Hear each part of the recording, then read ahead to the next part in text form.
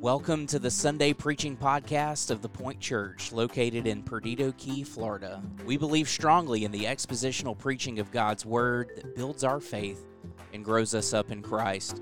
I'm glad you're either downloading the sermon or listening live, and I pray that this message is a help to you on your journey of faith.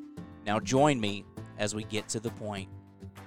If you have your Bibles, and I hope that you do, I want you to go ahead and turn to the book of Philippians chapter 4. Philippians chapter 4. You thought you were getting out of it today, didn't you? Not so close. If you do have any questions about the possibility of answering the call to attend worship at that campus, please let me know. We've already had someone, had someone approach me last service say that they're ready. So I said, okay, we'll meet when Thanksgiving is over. So if that's you, please call, text me. Just tell me, let's grab lunch, coffee. And also, right when this service is done, I'm going to try my best to get you out. Not on time, but close to it. My family and I, we do have to slip out. And so they did announce it at the Jackson campus this morning as well via video. And so they have their Thanksgiving celebration right after their service is probably just now starting. And so it gives us an opportunity to go over there and just to fellowship with them after the announcement. So I'm not trying to avoid you. I'm just trying to get over there quickly. So I even told Brooke, I said, when I start praying, exit. So go get the kids, pick me up, right? So again, anyway, Philippians chapter 4, verses 2 through 9. Can you believe we've been in the book of Philippians for 8 weeks in a 9-week series already? It has been, not trying to be that guy or a funny dad, it has been a joy. It has been joyful. Today we're going to discuss the need to have a joyful practice. A joyful practice, starting in verse 2. I entreat Euodia and I entreat Syntyche to agree in the Lord. I'll just stop there. I said this in the last service. I just want you to know that pastors try really hard in their study to get all the right content. And I worked really hard to pronounce those names really well for you. And all week long, I was so confident that I was going to get it until last night. I was not confident. And so I did what many pastors would do. They would put the enunciation in parentheses right beside the name so I would not mess it up. So that's how I got it. So I'm sure some of you are like, oh, I knew those names. That's my middle name. But anyway, I did practice that all week, just FYI. I'm proud of myself. Verse 3 says, yes, I ask you also, true companion, help these women who have labored side by side with me in the gospel, together with Clement and the rest of my fellow workers, whose names are in the book of life. Verse 4, rejoice in the Lord always. And again, I will say, rejoice. Let your reasonableness be known to everyone. The Lord is at hand. Aren't you thankful for that? The Lord is at hand.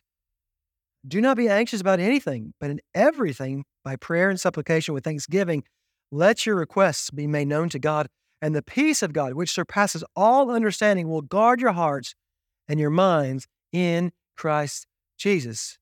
It says, finally, brothers, whatever is true, whatever is honorable, whatever is just, whatever is pure, whatever is lovely, whatever is commendable, if there is in any excellence, if there is anything worthy of praise, think about these things, what you have learned and received and heard and seen in me, practice these things, and the God of peace will be with you. This is the reading of his word, and everyone said, amen.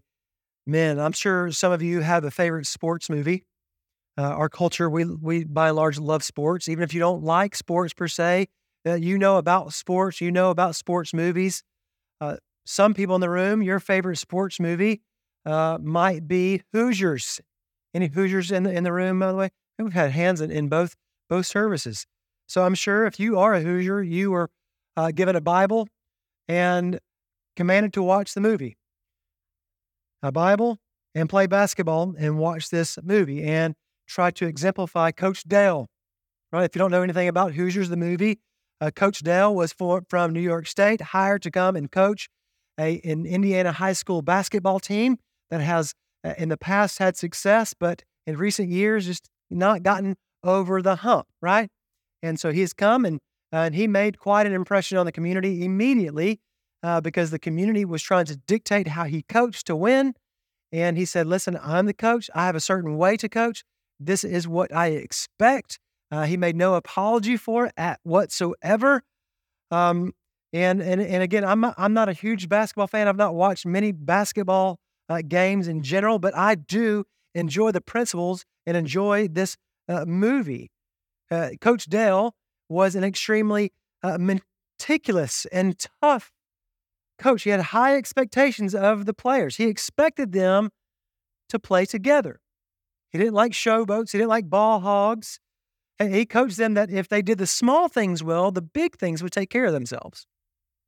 One of the small things that he coached on was you need to pass the ball to each other, right?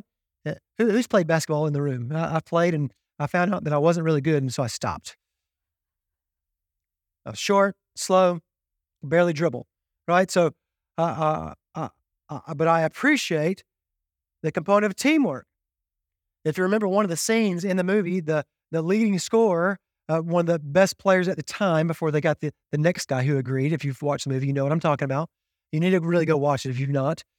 He was showboating. He was being a ball hog. He was had the most points out of anybody else on the team in that particular game. But the problem was that they were still losing.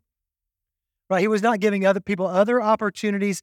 And you have possession of the ball longer. You can score more, so on and so forth. So what did he do? He finally took that player out of the game, put him on the bench. They only had 6 players on the team, and a player just a few moments later fouled out, so he had to sit on the bench.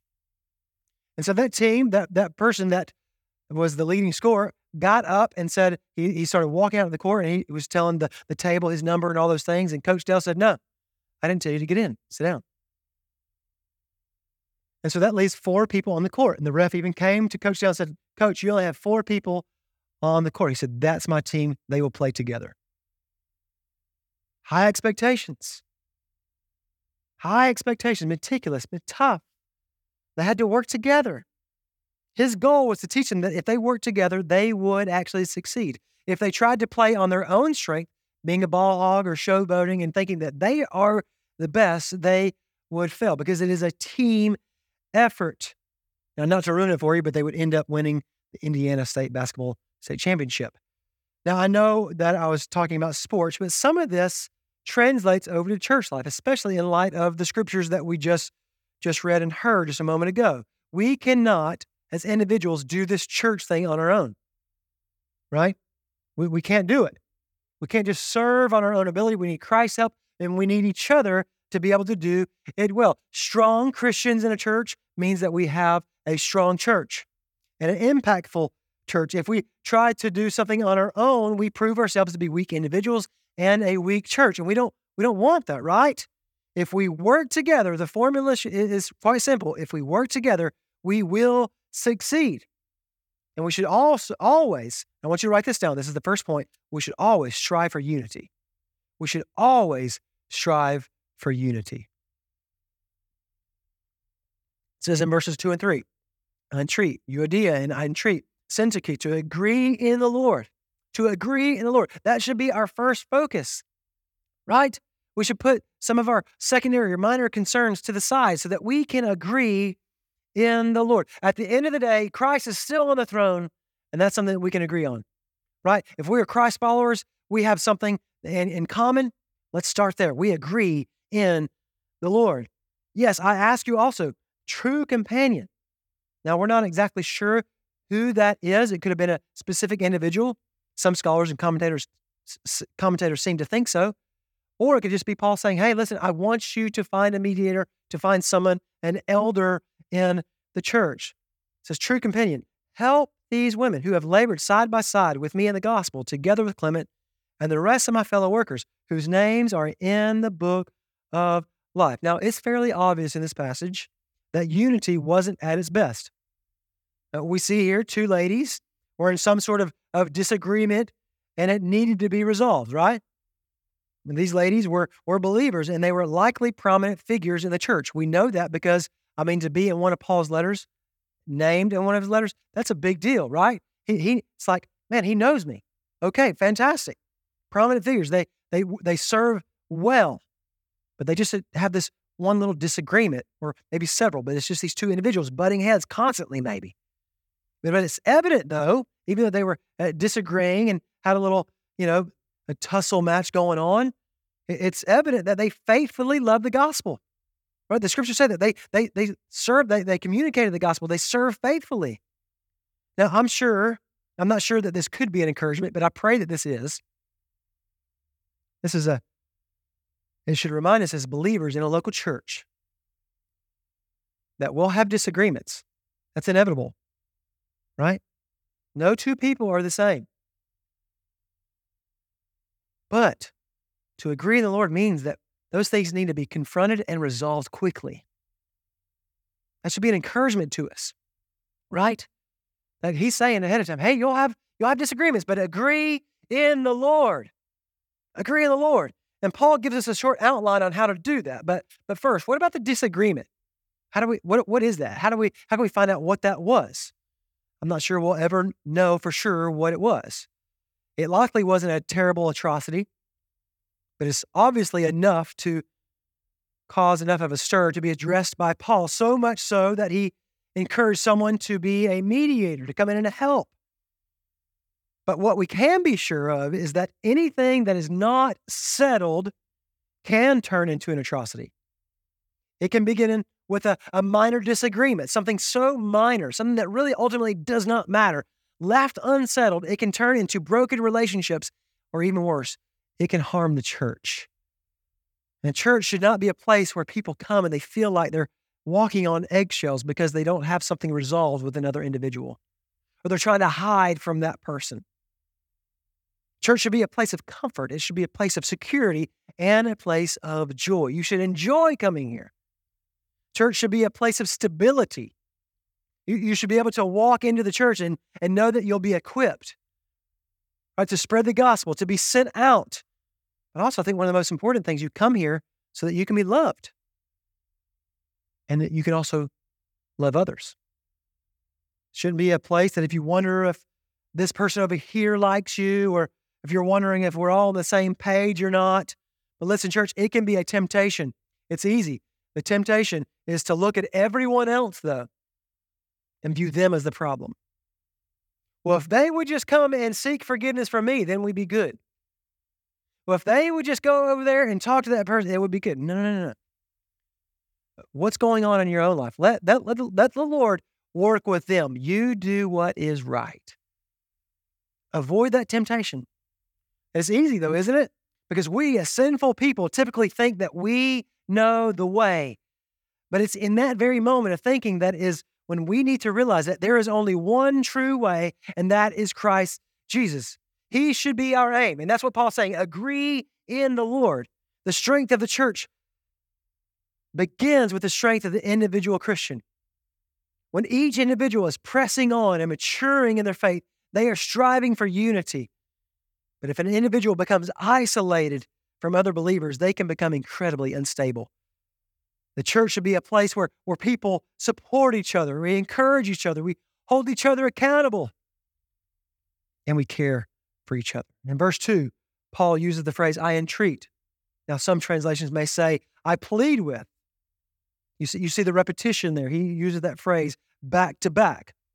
All the parents and grandparents in the room, you know that what repeating yourselves can do to you. If you're a parent, you've had to repeat yourself. And I know someone out there might be saying, well, you shouldn't repeat yourself. And I agree, right? We say it and it should be done. But, we're all sinful people, including our children. We have to repeat ourselves over and over and over and over. I remember just recently, I said to myself, or I said to Brooke, I said, and there's one little thing, I'm tired of repeating myself. And as soon as I said this, I was deeply convicted because I'm reminded that the Lord is constantly repeating himself with me. But why do we repeat ourselves? Why do we? Well, we want to make sure our point gets across out of our love for them. I repeat myself to my children or to others because I have love for them, right? That's exactly what Paul is doing here. He repeats himself because he desires reconciliation to occur. He wanted them to have the same attitudes and values that Christ had. But what if they wouldn't reconcile on their own? What if they wouldn't do it? I have two boys, and if they're having a disagreement on something, many times we have to go in there and play mediator. Say, hey, listen, think rightly, think well.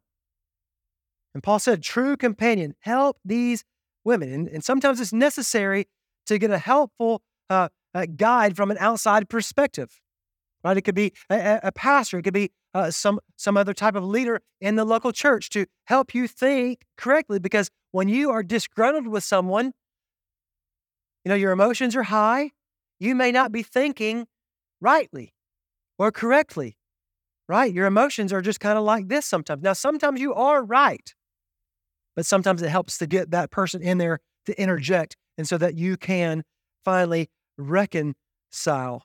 Have you ever had a bad day at work and someone has said something or offended you, or something has been decided at work, or just something in general, and you get home and you tell your husband and wife and you're just hot, right? You're so hot you can make an egg boil, right? Just by holding it.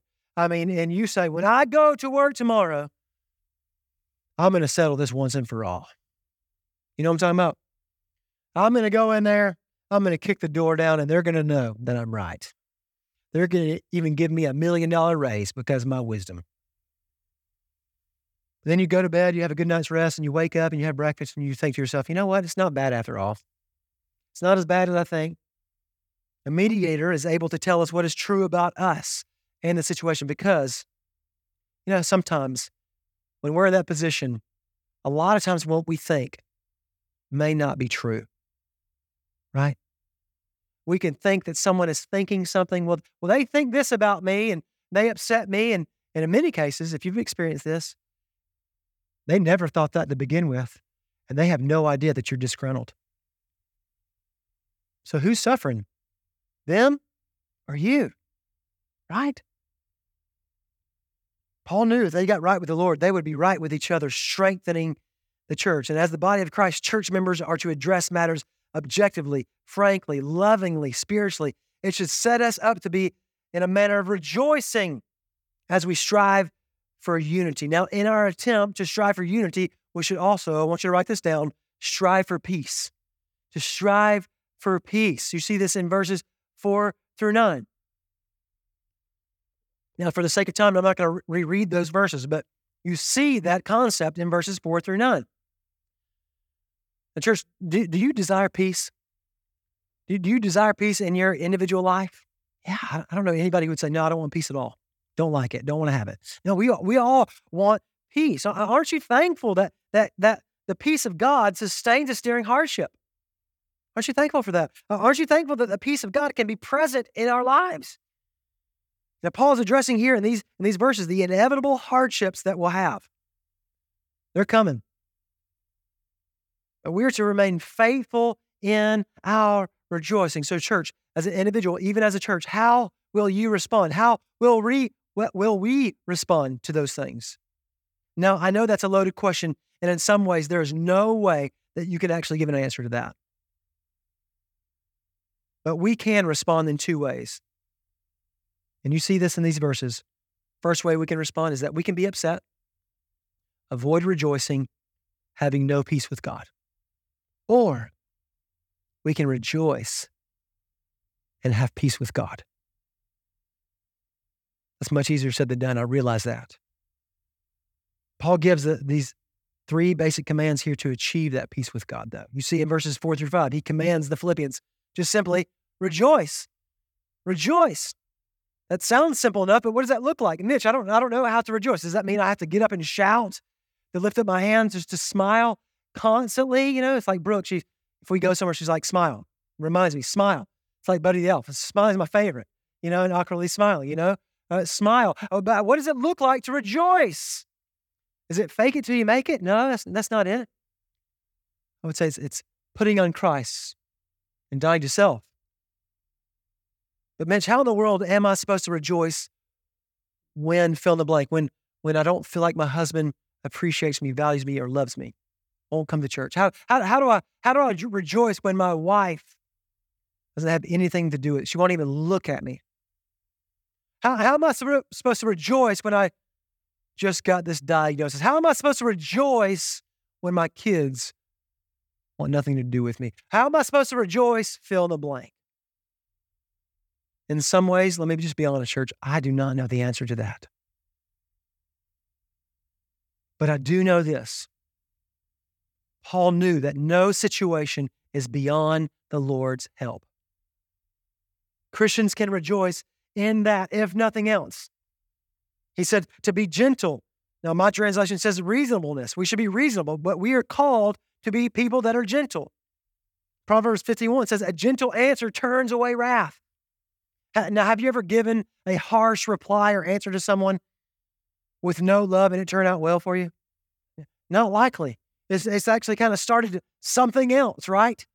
You wanted to get your point across, but it started a whole other conversation.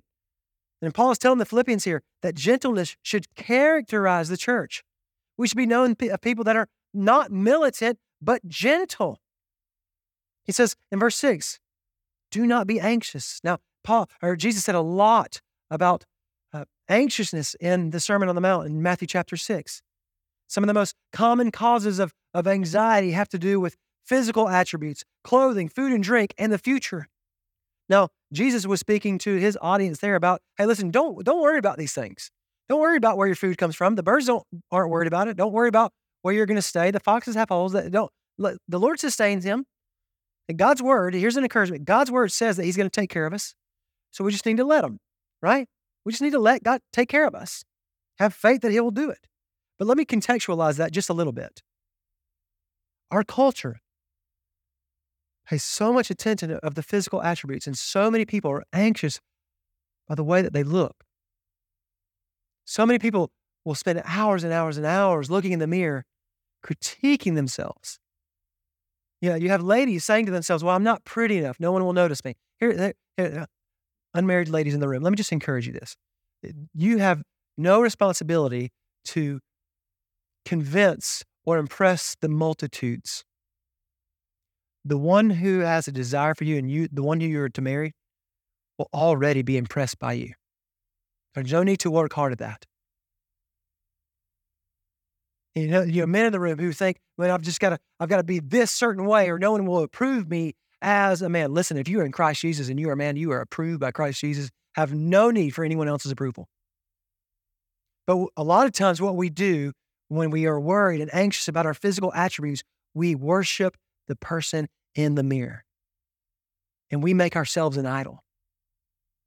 Oh, don't do that. Don't fall into that anxiety trap with that, Lord. The Lord says that you are sinful, but he loves you and he wants to care for you. You do not need to impress people with your physical attributes, right? We're to die to self there. Don't worry about the clothing, right? You don't have to have the nicest clothing in the world, right? You don't have to. Food and the drink, and even the future. I was on the phone with someone just yesterday about the future, and we were talking about retirement funds and how that's incredibly important for us to do. We should prepare for the future. But if we care so much about that we're putting away money to enjoy later and none of it now, we may not be incredibly good stewards of that because God still wants us to enjoy our local church, to invest in our local church, to enjoy our family, right? We shouldn't worry so much about the future. Listen, we can barely get away with today, can't we? Listen, some of you don't even have lunch plans yet, and that's going to be chaos here in about 5 minutes for you. You're going to get in the car. Where do you want to go? I don't know. Okay, all right. Well, fantastic. We're not going to eat. Let me know how that goes. If you need a mediator for that, let me know. Joe will do it. But here's the great antidote for anxiety. It's prayer. Paul said, don't be anxious, but if you are, pray. Prayer cures anxiety. The ultimate answer to anxiety is the peace of God. Peace is from God is divine. It transcends all understanding and will guard your hearts and minds in Christ Jesus. Prayer for people who pray, tongue-tied. Prayerful people are peaceful people. They're peaceful. This should characterize our church. We should be incredibly peaceful because we pray with each other. We should set the example of peace in our community. We should be unified in thought and practice because of our unity and our peace with each other. He gives also a list of qualities that we should be characterized by for us as Christians. He said, whatever is true, meaning we should be dependable. We should teach what is true. Listen, you should be a dependable person. Let your yes be yes and your no be no. Be dependable. Whatever is honorable, some translations say noble. We should be worthy of respect, meaning that we should give respect even if people are not giving it to us. And whatever is just and whatever is right, we do the right thing, Christians. We do what is right even if everyone else is doing it wrong. I say, well, I need to be vindicated. We need justice. Listen, no, we do the right thing. We do what is right. Whatever is pure or holy. Listen, we should strive for holiness. He says, whatever is lovely, he says. The Christian should be lovable and loving. Have you ever wondered to yourself, am I lovable? No, what I'm not saying is that you should ask yourself, well, does anybody love me? No. You have people that love you. Like, God loves you. Are you the type of person that has a lovable personality that people want to be around you because you're just lovable? Right? So many times we want people to love us, and we do, right? We want people to love us. But how much are you loving others and they know that? With words and action. Whatever is commendable. Meaning don't be offensive. Listen, the gospel is already offensive enough. There's no need to make it more offensive, right? Well, Jesus said it would be offensive and people would curse him. They're going to curse us. Listen, we're going to be persecuted. They persecuted him. But it's already offensive enough. We don't need to put ourselves in the way. I'd rather God handle that than me, right? Amen to that. But we shouldn't be offensive just because. It says, be excellent, have upright morals, worthy of praise. We should be in a constant state of praising God who's on the throne. He completes this statement by saying, practice these things and the God of peace will be with you. When anxiety appears, the cure is prayer. When life is disorderly, the cure is mental and practical discipline. Striving for unity and striving for peace go hand in hand. They complement each other. You can't do one and not the other. You have to do both. We cannot obtain unity and peace, though, without Christ. In some ways, we'll never fully succeed in obtaining unity and peace in this life. But that should be our constant reminder, church, that we should strive for it. When we strive for unity and peace, we will live out a joyful practice.